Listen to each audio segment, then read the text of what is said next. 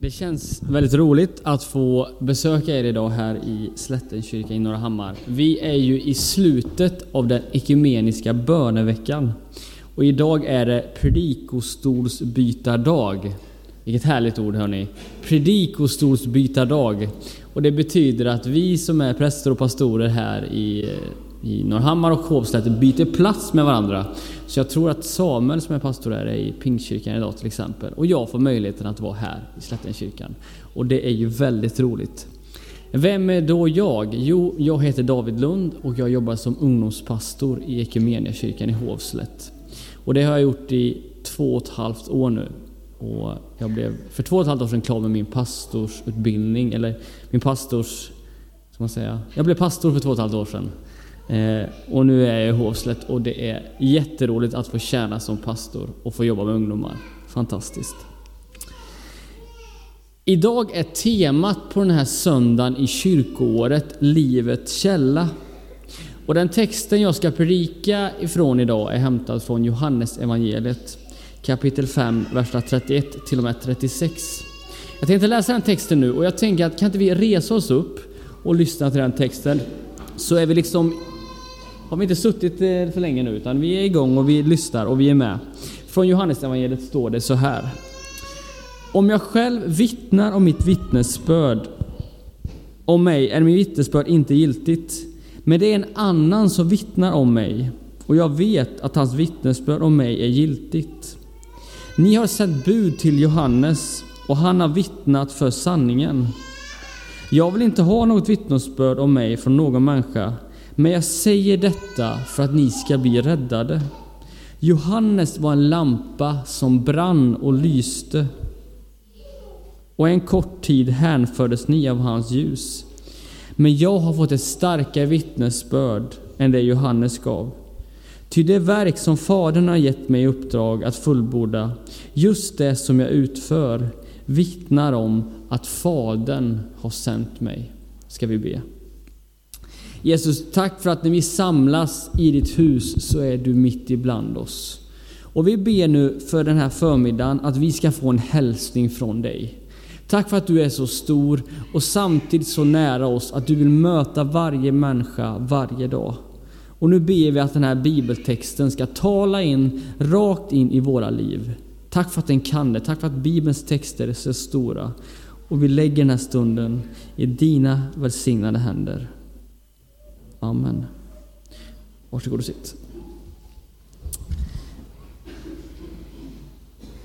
När man läser det här ordet så är det ju ett ord som återkommer gång på gång. Och det är orden vittna och vittnesbörd. Ordet vittna förekommer 3 gånger. Ordet vittnesbörd förekommer 4 gånger. Att vara ett vittne, det är att befinna sig på en plats där det händer. Där händelsen inträffar.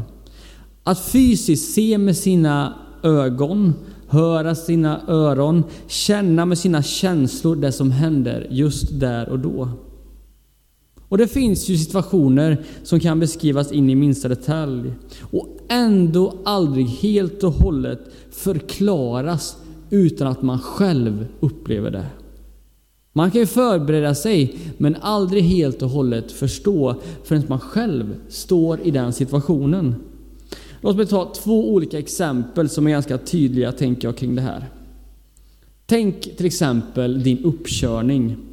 Denna enormt pressade situation. Du har förberett dig genom att köra mycket bil innan, förhoppningsvis. Både på skola kanske och tillsammans med dina föräldrar. Du har läst teori och du har lärt dig vad de teoretiska momenten ska göra så att du kör rätt när du är i trafiken. Du förbereder dig mentalt och tänker liksom på den här målbilden när du står där med körkortet i handen, med öppna fönsterrutor och med musiken i högtalarna. Och sen är det då den här lilla detaljen att du också ska köra upp. Folk har liksom berättat om den där situationen för dig, beskrivit den där situationen för dig. Om att du måste försöka hålla lugnet. Och att förhoppningsvis få den här kontrollanten att tänka på någonting annat medan du sitter där i bilen. Folk har berättat och vittnat om den där stressen, den där ångesten som kommer när man ska fullfölja de moment som kontrollanten beskriver. Och så då är det dags.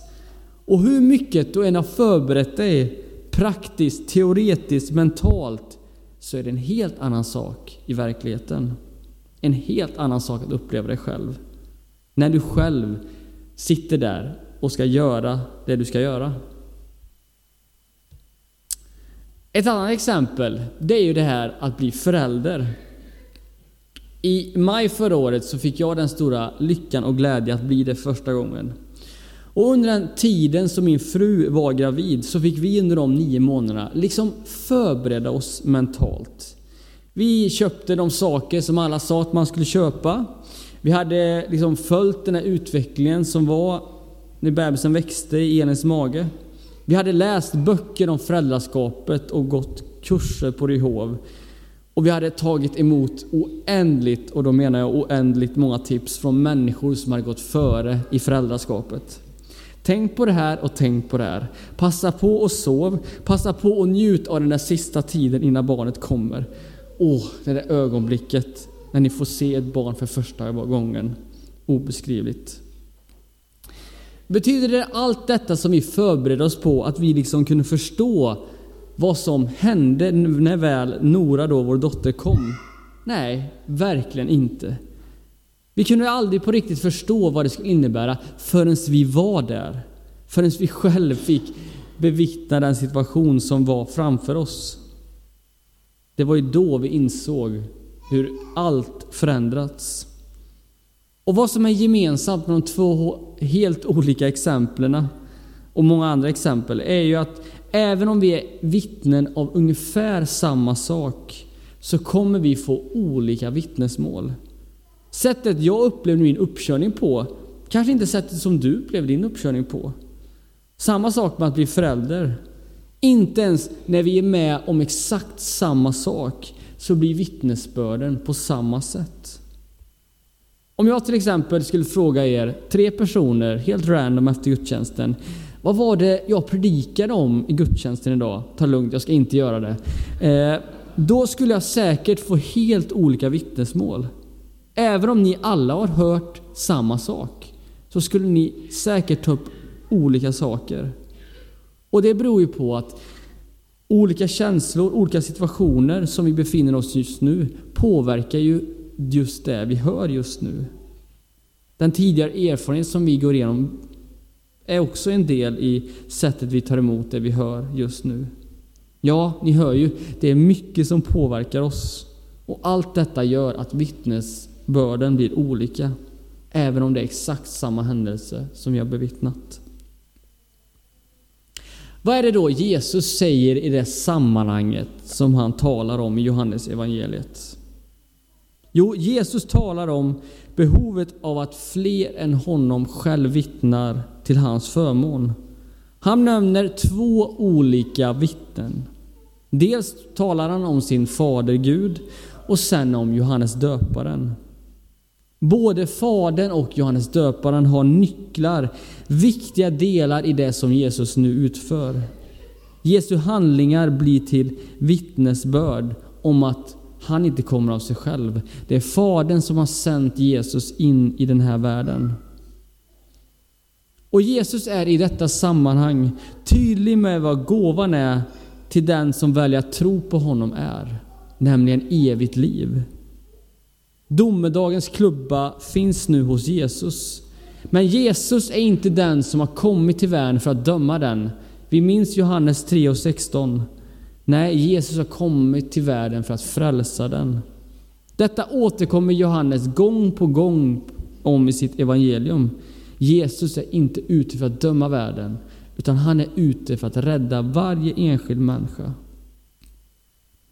Att människan behöver bli räddad är en väldigt avgörande och viktig del i varför Jesus kom till den här jorden. Och ändå upplever jag att vi har ganska lätt att hoppa över den delen. För det är ju jobbigt att erkänna. Människan som ständigt brottas med att den inte räcker till, att den inte duger och att den inte är värd att älskas. Ska man också lägga till att människan behöver räddas? Nej, inte en grej till. Nej, det jobbiga faktum klarar jag inte av. Låt oss prata om något annat. Men jag tänker att vi måste göra det, för annars gör vi oss en björntjänst. Vi tror att vi gör det lättare att tänka så, men istället är det precis tvärtom. För genom att omfamna insikten att Jesus kom för att rädda oss, så borde det betydligt att vi just räcker till, att vi just duger och att vi just är värda att älskas. För varför skulle Jesus rädda någonting som inte är värt att älskas? Det vore helt obegripligt varför Jesus skulle komma hit, ta allt på sig, dö och uppstå för vår skull, om inte vi var värda. Jesus räddar oss för att vi är värda att räddas. Jesus räddar oss för att vi är värda att älskas. Men vad är det då människan behöver räddas ifrån? Om människan då behöver räddas så tydligt som Jesus uttrycker det här, vad är det den behöver räddas ifrån? I början av november så var jag tillsammans med ett gäng ungdomar i Hovslätt i Rumänien. Där var vi i staden Bacău i norra Rumänien, där vi besökte skolprojekt.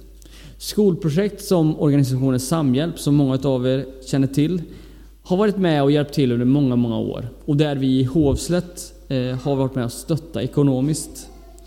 Under en veckas tid så besökte vi olika skolprojekt i Rumänien och i Bacău. Och vi bodde hemma hos rumänska familjer och besökte barnen i de här skolprojekten. Vi besökte dem i skolan och vi besökte också dem sen i sina hemmiljöer. Och den tryggaste platsen för de här barnen som växer upp i Rumänien, den tryggaste platsen för dem är i skolan. Och redan när man tänker om orden så får man en klump i magen. Men borde inte hemmet, borde inte den vara den platsen som är den tryggaste miljön för ett barn att växa upp i? Jo, under normala omständigheter är det ju så. Men inte för de här barnen. För de lever inte under några normala omständigheter. För den verklighet som vi fick se, som de här barnen växer upp, den är inte värdig någonstans. De hemmen som de befinner sig i och bor i till vardags ligger i delar av den här staden som är nästan lika stor som Jönköping. Delar som myndigheterna helt har glömt bort. I smutsiga, trånga hem där familjer äter, sover, röker, tittar på tv och eldar i ett och samma rum. Där många föräldrar är arbetslösa, alkoholiserade och där det ofta är ett förhållande där mannen slår kvinnan. I en sån familj ska alltså många barn växa upp i och försöka bygga en framtid för sig själva. Om man tänker, när man ser den här verkligheten, man är på plats, alltså, finns det ingen hjälp för de här människorna? Finns det inga myndigheter som ska gripa in? Men vänta lite, är inte det här landet som jag är i nu, är inte de med i EU? Jo, faktum är så att 2006 kom Rumänien med i EU. Och det finns myndigheter som har fått massa, och då menar jag massa pengar, till att åtgärda de problem som finns för de här familjerna. Men du vet, de här pengarna kommer inte ända fram. Någonstans på vägen så försvinner de här pengarna och kommer inte de människorna som behöver det som bäst. Korruptionen blockerar vägen så att pengarna inte kommer fram och som gör att de här familjerna inte får den hjälp som de så desperat behöver. Och de här människorna som jag mötte i den här staden, de gör ju allt för att överleva dagen. Det är liksom deras mål när de vaknar upp. Hur ska jag överleva den här dagen? Och så tänker jag på mig själv. Jag tänker på mitt liv. Och jag tänker hur jag så ofta tänker hur jag ska maximera mitt liv. Hur ska jag göra det så fantastiskt och bra som möjligt. Hur jag ska få min fritid att vara så, att jag ska få göra det jag vill hela tiden. Och så tänker jag på de människorna som jag precis mötte där. Alltså det är så fruktansvärt orättvist att det är på det sättet och att vi har så olika förutsättningar. Och det är just en sån här kontext som jag precis beskrev som är exemplet på vad det är som människan behöver räddas ifrån. Människan behöver räddas från sig själv. För det här är människans beslut, människans olika vägval genom historien som lett till att levnadsvillkoren ser så olika ut beroende på vart vi är i världen. Världen hade inte sett ut som den gjort om inte människan behövs räddas från sig själv. Men det är dock verkligheten. Och det är en verklighet som man kan bli nedstämd inför. Men det är också en verklighet som manar oss till att göra det vi kan för de här människorna. Och att Jesus kom hit för varje människas skull, det gör också att vi kan känna ett band med de människor som finns i en annan del av världen. Tänk att Jesus kom för alla oss. Att trots våra fel, våra brister, våra dåliga vägval, våra egoistiska beslut, så vill Jesus rädda mig. Han vill rädda mig. Livets källa vill rädda mig. Och det är min längtan och förhoppning att mitt liv ska vittna om just det här. Jag har en gång i mitt liv mött Jesus. Det är några år sedan nu, men jag har gjort det. Och mitt vittnesbörd är ju att få vittna om honom för de människor jag möter. Och jag tänker mig att du har ju också ett vittnesbörd att berätta. Du kanske också har mött Jesus en dag. Och ditt vittnesbörd är inte mitt vittnesbörd, men lika väl behöver du använda det. Lika väl behöver du berätta om det. Lika väl behöver du använda det på det sättet du kan. Ska vi be tillsammans? Jesus, tack för att du vill använda oss människor till att bära ut dig i världen. Att vittna om dig, att vara vittnesbörd. Tack för att vi är olika och att det är en poäng med det. Jesus, hjälp oss att inse att vi behöver räddas. Och att det inte är någonting som behöver tynga ner oss, utan snarare att vi ska känna en glädje och tacksamhet över det. Att du älskade oss så mycket att du valde att komma hit för varje människas räddnings skull, Jesus. Nu ber jag, Herre, om en utmaning och ett uppmuntran till den här inne som många gånger kanske ansett sig vara inte värdig att få vittna om dig. Jesus, lyft upp den människan. Använd den människan i de sammanhang, i de situationer där den kan få betyda någonting för någon annan. Om det ber jag, Herre, i ditt heliga namn. Amen.